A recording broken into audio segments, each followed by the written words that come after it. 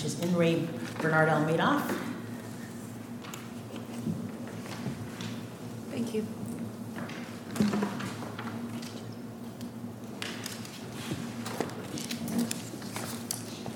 And Mr. Mack, is it? Mocked. Yes, thank you. That was close. Okay. Whenever you're ready to start. Your Honors, and may it please the Court, Timothy Mocked on behalf of Appellant Malcolm Sage.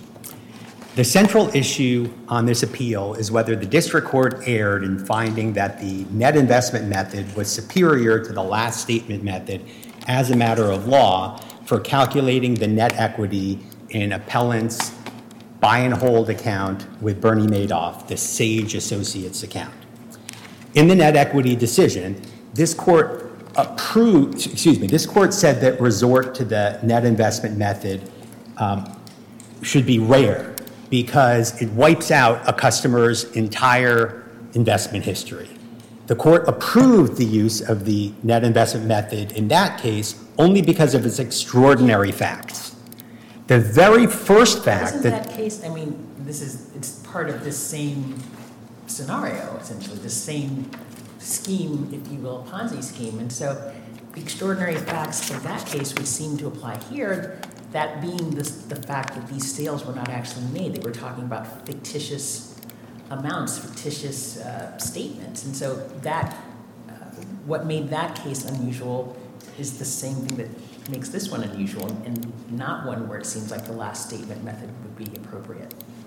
Well, there's two separate parts to what I think Your Honor said, and I'll address them separately. First, the fact that we're dealing with one Ponzi scheme, both involving Bernie Madoff, is not dispositive. That other than the net equity decision, the case that is most similar to the situation at Barr is the New Times case. That also was a Ponzi scheme. That also, and in that case, SIPC and the SIPC trustee distinguished between two classes of customers, one of whom thought they were buying what turned out to be fake securities, and the other of whom thought they were buying real securities that never were actually purchased. And the SIPC and the SIPC trustee applied the net investment method to the first class of customers and applied the last statement method to the second class of customers, which now leads to, so the point is that even within one Ponzi scheme, there can be, and there in fact has been, a distinction between classes of customers where there's different methods applied, and that's what we're urging here. And this leads into the second issue, that the second class of customers in the New Times case also were in a situation where securities were never actually purchased. So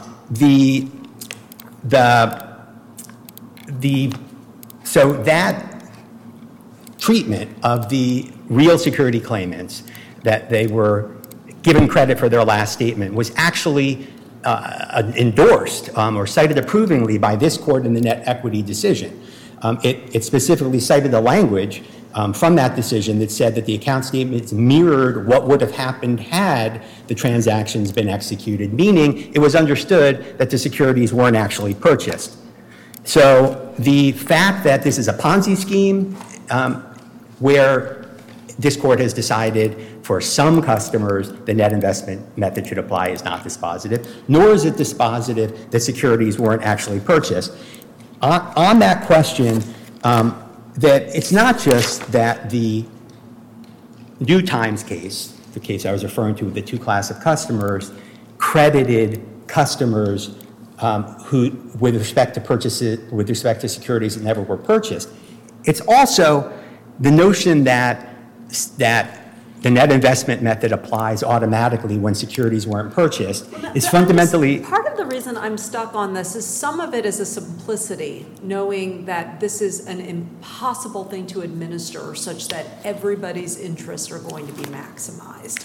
And in the event that it is going to be extraordinarily difficult to step into the shoes of the defrauder, like how are we going to expect the trustee to be able to make these fine gradations that you want? Like this, I understand why your client wants this, but at some point we needed to have an administratable system that works for everybody. And the decision to use the net equity method contemplated two important facts. One, it was related to BLMIS, so it was part of the same scheme, and then two, that these were actually fraudulent and that they weren't actually transacted.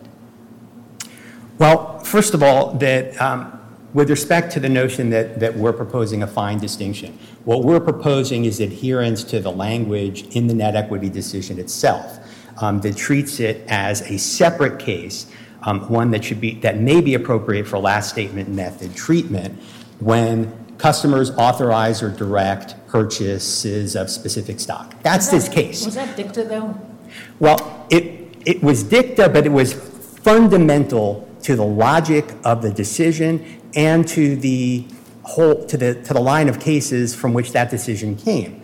That don't forget that when the court was deciding the net equity decision, it had to deal with the fact that another Ponzi scheme 7 years earlier had been dealt with in this manner, where two different classes of customers were dealt with separately, as I described. So the court had clearly in mind that there are two different treatments that it had to consider. One treatment when everything's a fraud, everything's fake, and this is going to get into the sort of second part of your question that I wanted to.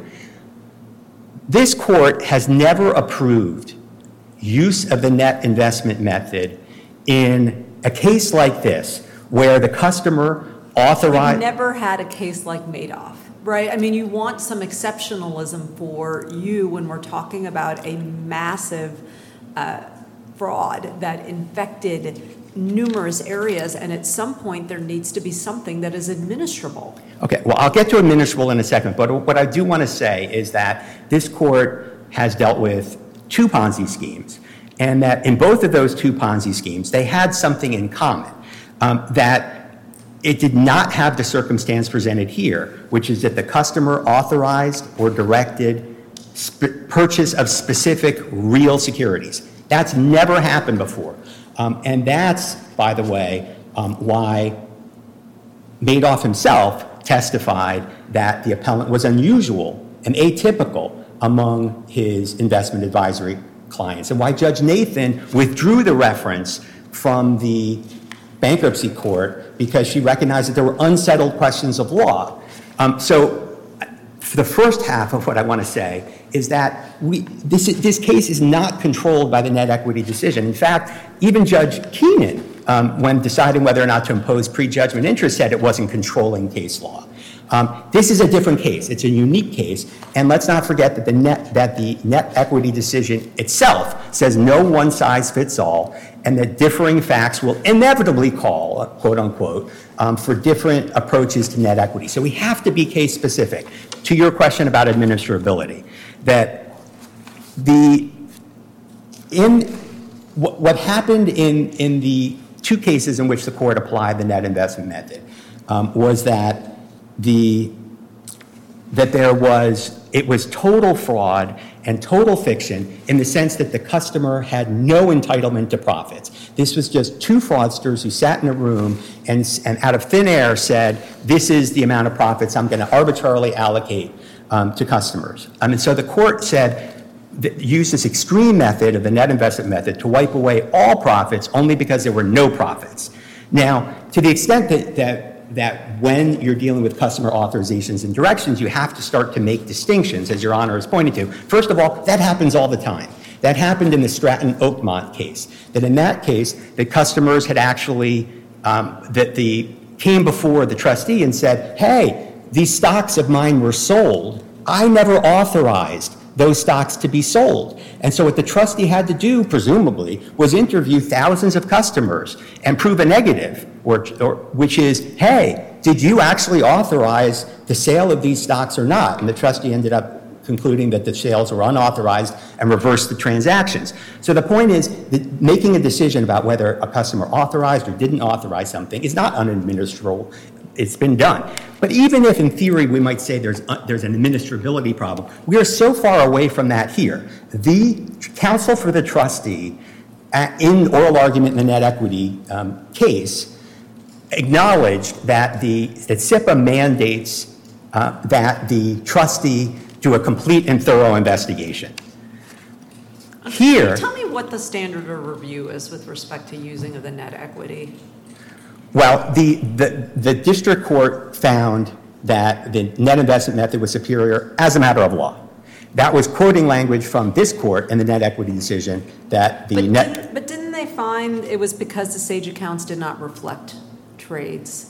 So I'm trying to figure, so it is your position that this is something we review de novo because it's a question of law? Well, the overall question of whether or not the net investment method is superior to the last statement method is clearly a question of law. The district court framed it as such, and so did this court in the net equity decision. The district court just quoted from that language. So yes, this court in the net equity decision said that it was going to do an independent review, and that's what this court should do an independent review. Now, that's not to say that there might not be factual questions embedded underneath. And so it may be that you, in some case, you might say, well, the question of whether there was authorization or direction with respect to all the transactions was a factual question. But here the district court applied the wrong legal standard, that it imported this notion that somehow to authorize. Okay, but I just want to be very fine on this because I think this is central.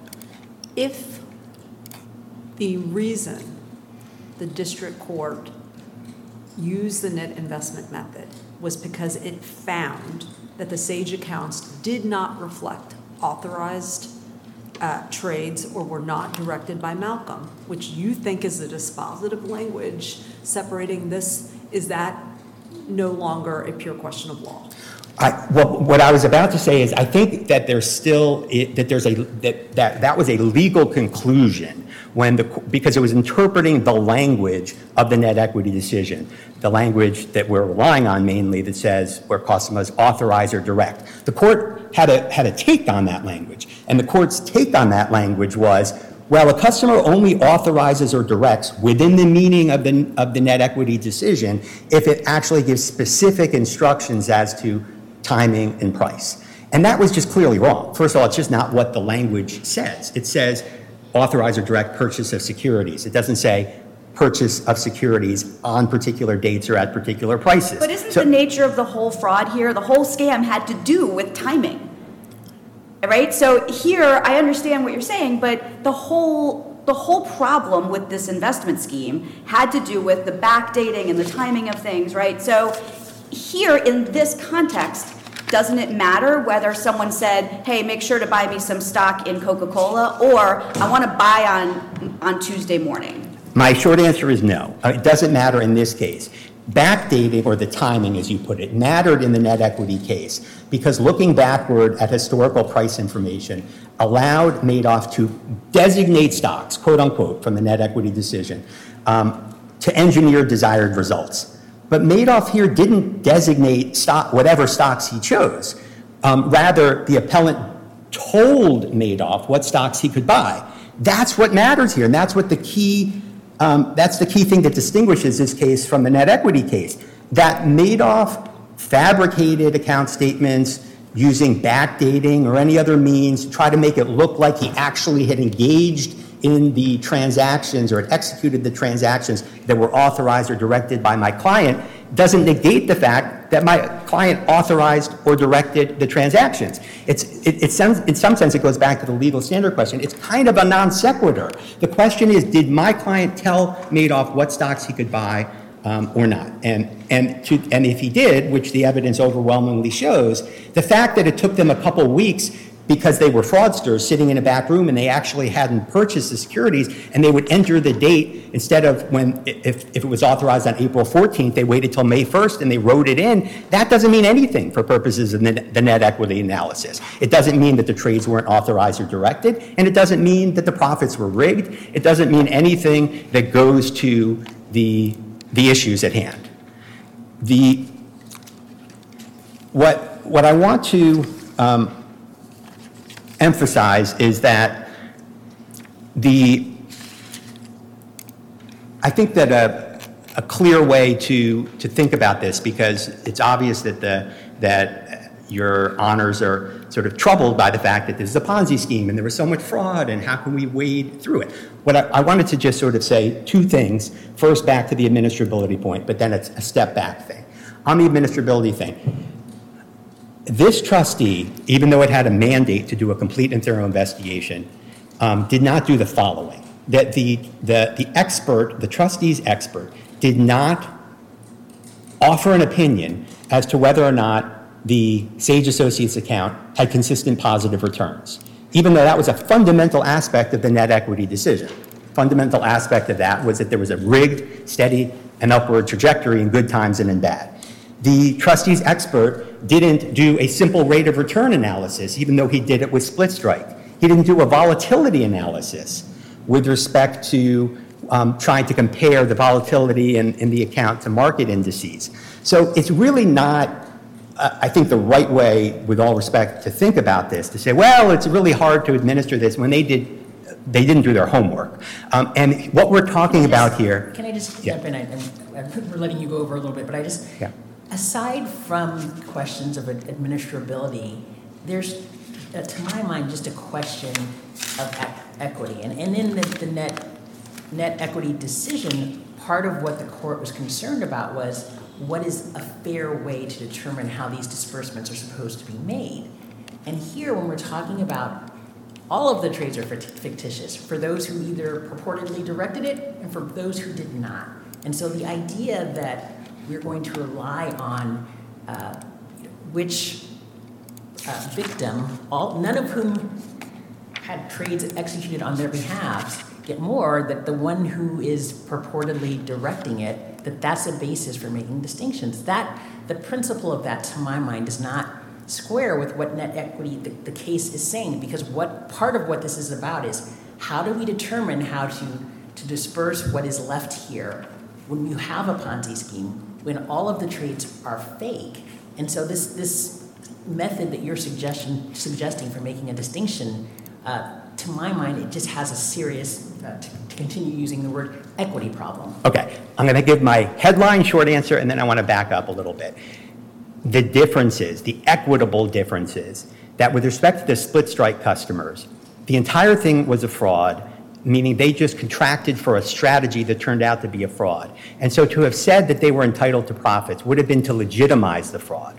Here, we're not asking you to legitimize the fraud. We're asking you to honor my client's authorizations and directions. Those are the real things.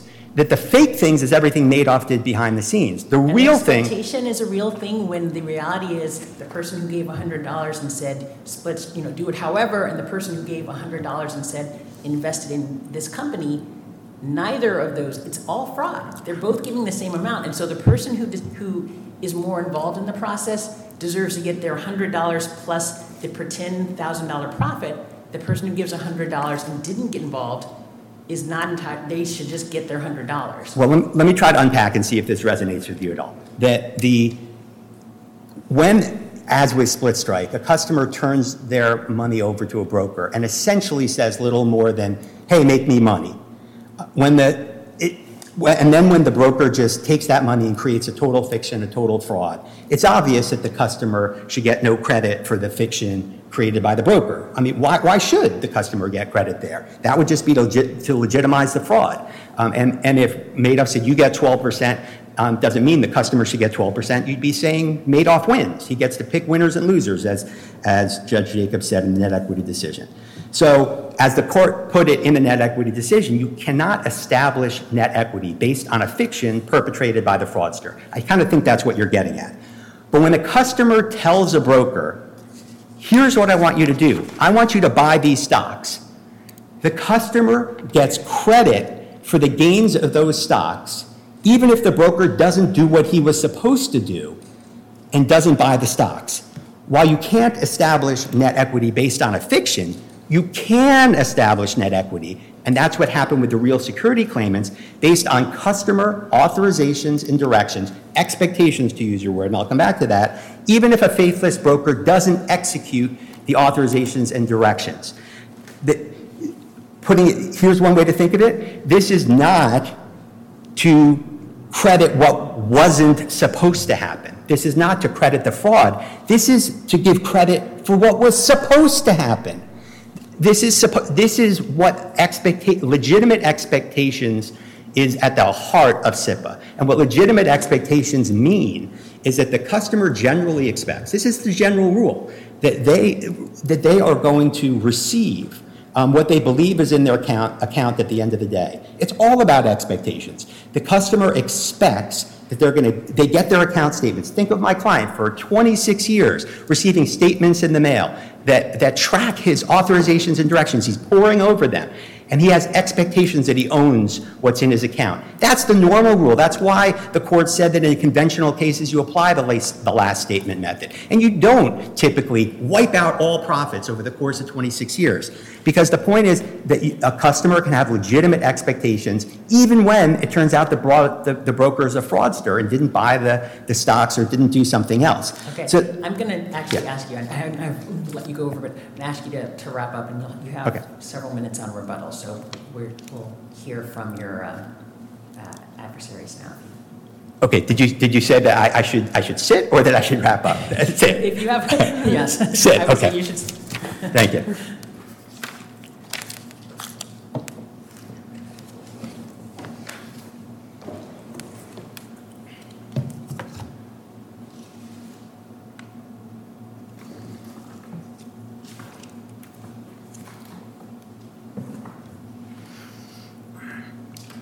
Good morning. May it please the court, Shauna Brown, Baker Hostetler on behalf of Irving Picard, trustee. This court's net equity decision in 2011 is the foundational decision of this entire liquidation. The rules that decision set forth allowed the trustee to administer this massive liquidation, including determining 16,000 claims filed against the estate. He determined the net equity of over 4,000 Madoff accounts, and it also allowed him to bring 1,000 avoidance actions to recover the fake profits that Madoff distributed to people like Mr. Sage and others before the Ponzi scheme collapsed. So may I ask, I think there's a lot of evidentiary questions on this, but hypothetically, if we find that Malcolm did direct and authorize the transactions for Sage Associates, would the net equity method still be appropriate? It would, and obviously, Your Honor, I'd like to address the directions and authorizations, but the net equity decision tells this court how it has to look at the entire Ponzi scheme, because the essence of Madoff's fraud was price and timing, meaning you have in the record, and Judge Keenan evaluated the credibility of the trustee's witnesses at a 5-day bench trial. He looked at all of the exhibits. Ms. Bongiorno, who worked for Madoff for over 30 years and worked day to day on the Sage accounts, explained the fraud in great detail. She would, at month's end, not when a customer called or talked about their accounts, at the end of the month, she would sit down with Madoff and they would figure out what stocks to purchase and what volume and what prices had happened during the month that's going to allow them to get the return that they want for the client. So what makes this Ponzi scheme unique, it's not that the transactions didn't happen, like in New Times, it's that they could never have happened the way Madoff reported them. And I think Judge Keenan says it well on page 60 of the special appendix, which is the reported transactions were fictitious not only because they did not occur, but because they could not have taken place. And the reason why I answer Your Honor's question that way is because that's true whether a client was in the buy and hold strategy, like Mr. Sage, or in the split strike. Those facts permeate the entire Ponzi scheme. And it was those facts that the Second Circuit relied upon in reaching its determination that the net investment method was the only correct method as a matter of law. Because otherwise you would give credence to Mr. Madoff's machinations and allow people to recover fake profits at the expense of those who have not recovered their principal. Okay, so falling from that, does that mean the difference between Sage Realty and Sage Associates is immaterial? So Sage Realty, yes, I would say it is. I think Sage Realty was an easier case in some ways because it fell directly into the split strike strategy. And so there was no question that the net equity decision governed that case. I think this is the first time that we've had a buy and hold case come to this level of review. I would like to note that you're not conceding that this was actually a buy and hold, that he actually directed it. You're saying assuming for the hypothetical. Correct, assuming for the hypothetical. And I would point this court to the decision of the bankruptcy judge, Judge Lifland, when he reviewed this case in the early days of the liquidation. He did review both buy and hold accounts as well as the split strike. And what he found is the buy and hold was reserved for Madoff's friends, his family members, his employees, some of his longtime co-conspirators. These are people who took out billions and billions of dollars of fictitious profits. And what is fictitious profits? It's other customers' money. There was no trading here, something Mr. Sage does not contest. So if you have no trading, you have no profits from anything real. It's just other customers' money. And so that's why I think regardless of the directions or the authorizations, the net investment method is the only one that can apply. So I'd like to turn to the directions and the authorizations if I can. The first thing I want to say is that, hold on, let me just gather my thoughts. So Judge Keenan found that, and I quote from page 46 of the special appendix, the court finds that the transactions reflected in the Sage's customer account statements were the product of Madoff's after-the-fact fabrications, not the directions and authorizations of Malcolm Sage.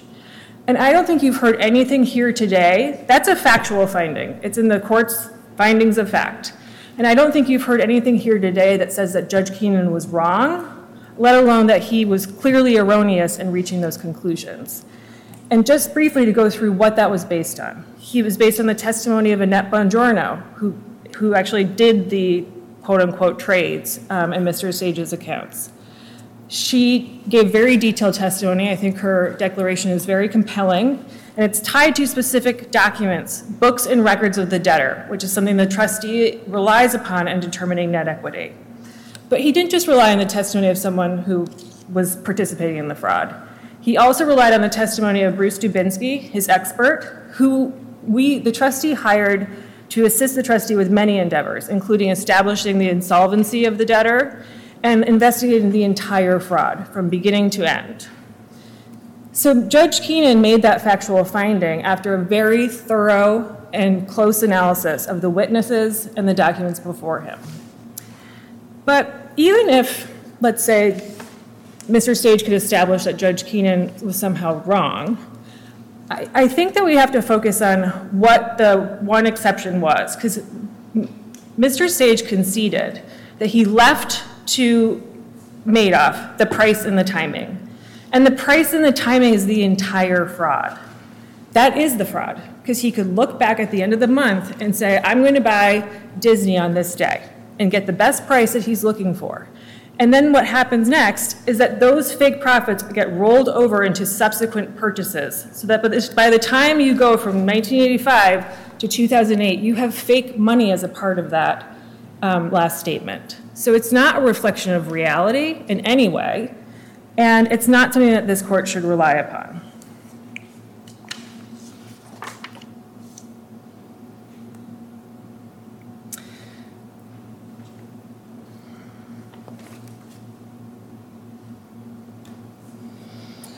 If I can just briefly discuss New Times and Stratton, the two cases that were relied upon by my adversary. I think that the net equity decision resolves the New Times question. It already grappled with New Times 1 and New Times 2. And I don't think this court has to redo that. But the difference between, let's assume, there are some similarities between the real securities that Madoff purported to use in his fraud and the New Times real securities claimants. But the difference in that case was the amounts that were shown on the statement, it wasn't the product of years and years of rolled over fake profits. So it was more tied to market reality. And then Stratton, which is the case that this court relied upon and the dicta that Mr. Sage relies upon, Stratton also doesn't help Mr. Sage. Stratton is about there was a purchase in Stratton. And I think that fact really distinguishes that case. So Mr. Sage can't fit into New Times because his statement does not reflect market reality. He can't fit into Stratton because Stratton, there were actual purchases of securities. And he can't fit into the net equity decision because just like the split strike customers, it was the product of historical backdated prices that were rolled over into subsequent purchases that ended in his last statement. Counselor, Yes. if you just, your adversary sort of opened by talking about the question here being whether this is the superior method for measurement. I think that comes from net equity footnote 7. It does. The interesting thing about footnote 7 is it's actually all about discretion for the trustee, and it says, look, we don't need to worry about that here because here it's clearly superior. Mm-hmm. But the standard net equity seems to give us isn't clearly superior, but I think it says not clearly inferior. Can you talk a little bit about the discretion a trustee should or does have in this process? Yes, so I think that language from the decision really addresses the fact that there's no one-size-fits-all rule, as we can see from New Times and Stratton and even the Madoff case. And so I think the trustee, he finds the books and records as he takes the books and records as he finds them, and he has to, address the facts that he's faced in each case. And I would point to when you're establishing your net equity, it's based on the books and records of the debtor or established to the satisfaction of the trustee. That's in the statute. And I think that reflects the fact that a trustee might not have all the records. Some of those records might be unreliable, but he has to sort of look at all of the records and do the most fair thing for every customer. Because the point of a SIPA liquidation is that all customers share equally. And that means they share in the recoveries equally and they have to share in the pain equally. We acknowledge this is a horrible, horrible situation and that many people suffered, including Mr. Sage. But there are thousands of people who are in a similar position, and the trustee feels that he must stand shoulder to shoulder with everybody. He's not unique in this case. There's 2 points, I see my time is running out. There's 2 points I want to address. I just want to bring to the court's attention that the Sage Associates account was started with a $300,000 balance. Mr. Sage didn't deposit any additional dollars into that account. He withdrew $28 million over the course of the account, $10 million of which was withdrawn in April 2008. And the second thing I'd like to address about the rate of return analysis, in my adversary saying that the trustee did not do that calculation, I would note that the rate of return analyses that were conducted by Mr. Sage were disclosed on the eve of trial, well after expert discovery had closed. Thank you. Thank you, Ms. Brown.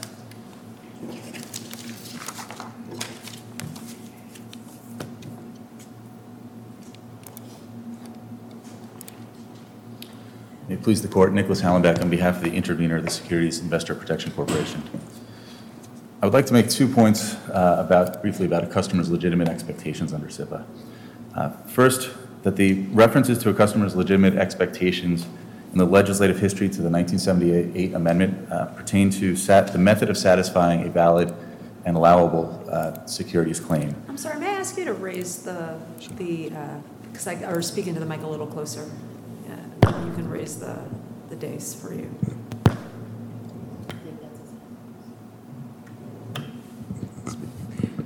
Can you hear me now? The legislative history does not pertain to the calculation of net equity. And second, the Series 500 rules that are cited and referenced in the New Times cases, they pertain to a customer's legitimate expectations as in the ordinary course of business under a specific set of circumstances. Now, the appellant's quotation of SIPA's legislative history ignores the context. When read in context, it's clear that what Congress was referring to was the method of satisfying a valid, allowable securities claim. Before 1978, before those amendments, if the customer property estate did not have sufficient securities to satisfy allowable claims, the SIPA trustee would provide cash instead of securities. The 1978 amendment permitted the SIPA trustee for the first time to go out into the marketplace, and assuming a fair and orderly market, he could purchase securities and then satisfy the claim with the actual securities that were allowed.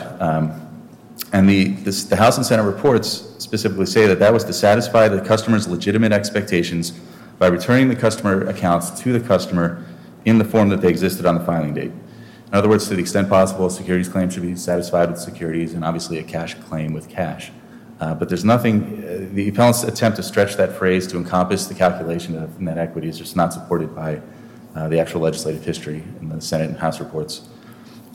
Second, the appellant also cites the legitimate expectations from the New Times cases to support his claim that he has support his argument that he has a net equity claim. However, those references pertain to, as I mentioned, ordinary course of business proceeding, a specific certain set of circumstances where, for example, an order is placed on a Monday, and before that transaction can settle, later that week, the broker-dealer fails. At that point, there's a legitimate question about whether or not that customer should have a claim for cash or a claim for securities, and the Series 500 rules address that specific question. And then second, the Rule 503A specifically precludes application of the rules of the Series 500 rules if application would interfere with a SIPA trustee's ability to avoid any securities transactions as fraudulent. So to summarize, the SIPA legislative history from the 1978 amendment and the SIPC rules do not support the appellant's argument that they're entitled to keep the fictitious profits of a Ponzi scheme. As the district court held, Madoff created fake backdated trades with manipulated prices to cover up his scheme, which involved transferring stolen customer property to other customers. As the net equity decision mentioned, that giving credit to the manipulated books and the records to reflect that backdated trading would have the absurd effect of treating fictitious and arbitrarily assigned paper profits as real and would give legal effect to Madoff's scheme. Here, the amount of withdrawn profits exceeded the principal contributed. That's been established. And so there's nothing in the SIPA statute, the legislative history, the rules or the case law that would permit the appellant to have a net equity claim or to keep the fictitious profits of this Ponzi scheme. Thank you. Thank you. And Mr. Mott, you have some rebuttal? Thank you. I'm going to try to do a lot here in a little time. First, you'll notice that counsel for the trustee spent a lot of time talking about how the fraud worked overall. It's not surprising because they're the trustee and they've been working on this case for a lot of years. But what this reinforces for me is that what we're dealing with here is the trustee trying to put a square peg into a round hole. That this is not the same as the other case. It just isn't. So let me give you an example.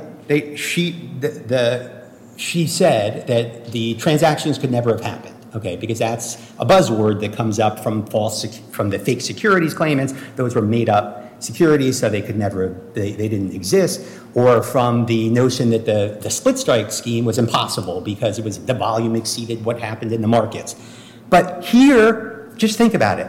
What my client said is, I want you to buy Disney. What do you mean that couldn't have happened? It could have happened. He could have bought Disney. It's that simple. It's the square peg into a round hole problem.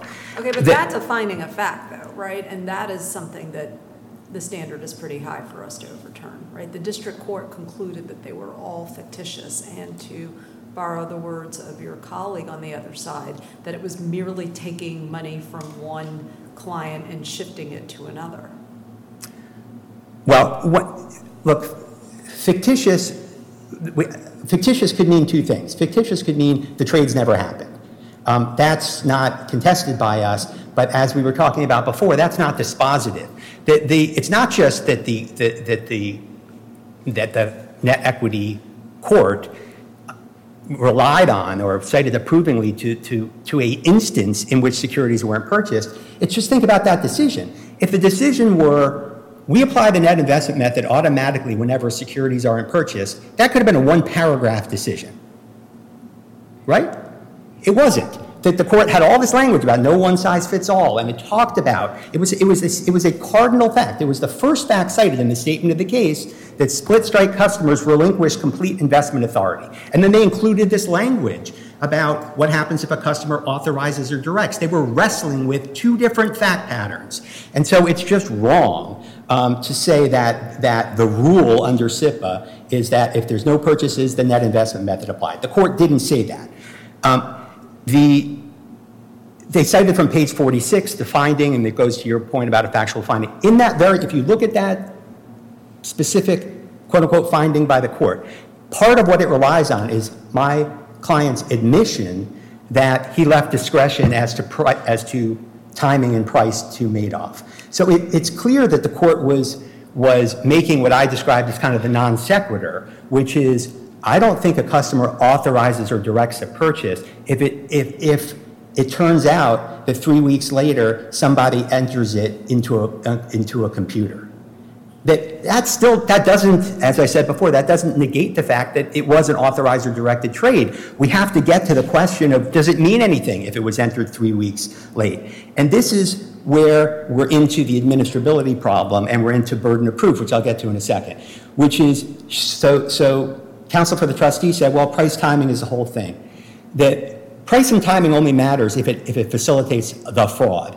In this case, there is no evidence that profits were rigged to reflect a steady and upward trajectory like in the net equity case. To the contrary, Annette Bongiorno, Madoff's assistant, acknowledged that there were losses in 5 separate years in the account. Square, peg, round, hole. They're just citing things that were true of the split strike fraud and thinking that they can just put it over into this case, but it doesn't fit.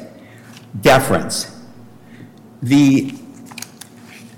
This one I think is a fairly easy one to address. The district court did not state that it was deferring to the trustee or to SIPC's view, nor has SIPC or the trustee argued in their briefing to this court that they're entitled to deference.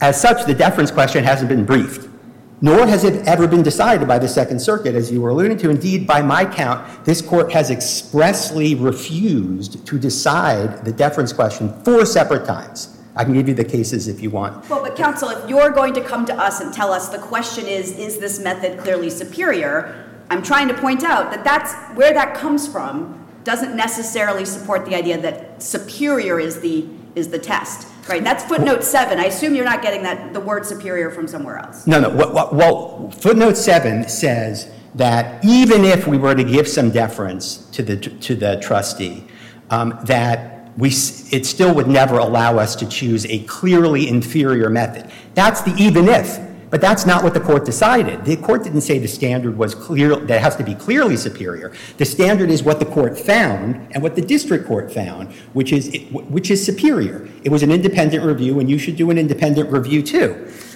In terms of burden of proof, I would suggest to you that really you should think about it the opposite way. First of all, half of this is an avoidance action, and it's an important half. It's a half in which the trustee, 15 years after the fact, by which I mean 15 years after the transactions in question and after the end of the Madoff scheme, is trying to claw back nearly $17 million. So first of all, they have a technical burden of proof in the avoidance action, but they have a burden in other senses. They have the requirement to do a complete and thorough investigation. We talked about that. That's a burden that they have. And they're also seeking to apply a net equity methodology that's supposed to be used rarely, in extraordinary circumstances, and they're seeking to apply it here in circumstances that are fundamentally different from any circumstance in which this court has ever applied it, and in doing so, to wipe out any and all profits of my client. That's a burden too. So rather than deferring to the trustee, you should be asking them to prove why $17 million should be taken away from my client and his family. Let's talk about now, I have 2 last things to say. I'll do it quickly. All right. In terms of the $22 million, I don't know why that was mentioned, except to perhaps suggest that somehow there's something inequitable about the fact that my client put in $300,000 and ended up with $22 million. You don't need to be a rocket scientist to know, or you don't need to be a market scientist to know how many times has somebody said, if I had just bought Disney, if I had just bought Yahoo 20 years ago, I'd be a gazillionaire. You can Google it, I did. If you put $10,000 into the market in 1980, you know what it would be worth today?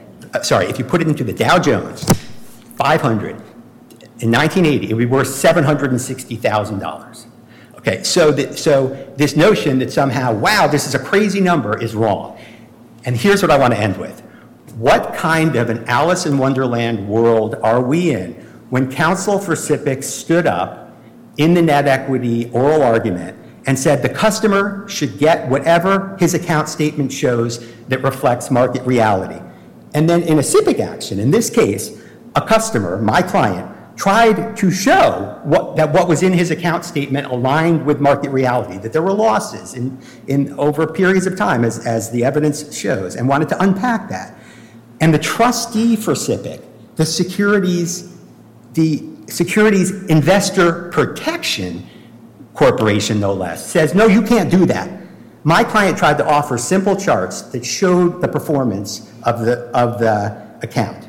And the trustee said, no, you're not an expert, it is unreliable. But then perversely, it didn't ask its own expert to calculate the rate of return of the Sage Associates account for even a single year. Why did the trustee oppose putting before the judge the facts of the account's performance? Presumably because they didn't like what they saw, which is that my client's charts showed that in 126 out of 300 months, that the account actually lost equity. A world of difference from the split strike strategy. Okay, Yeah. I think we understand your position. Thank you. Thank you, all of you.